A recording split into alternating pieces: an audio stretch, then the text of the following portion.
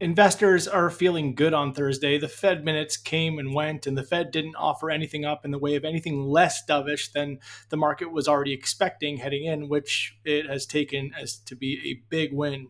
Strong Nvidia earnings have also helped to bolster sentiment, with U.S. equity futures already extending to fresh record highs ahead of the North American Open.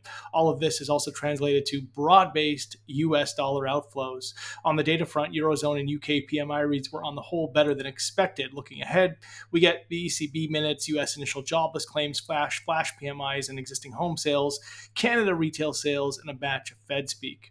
That's all for now.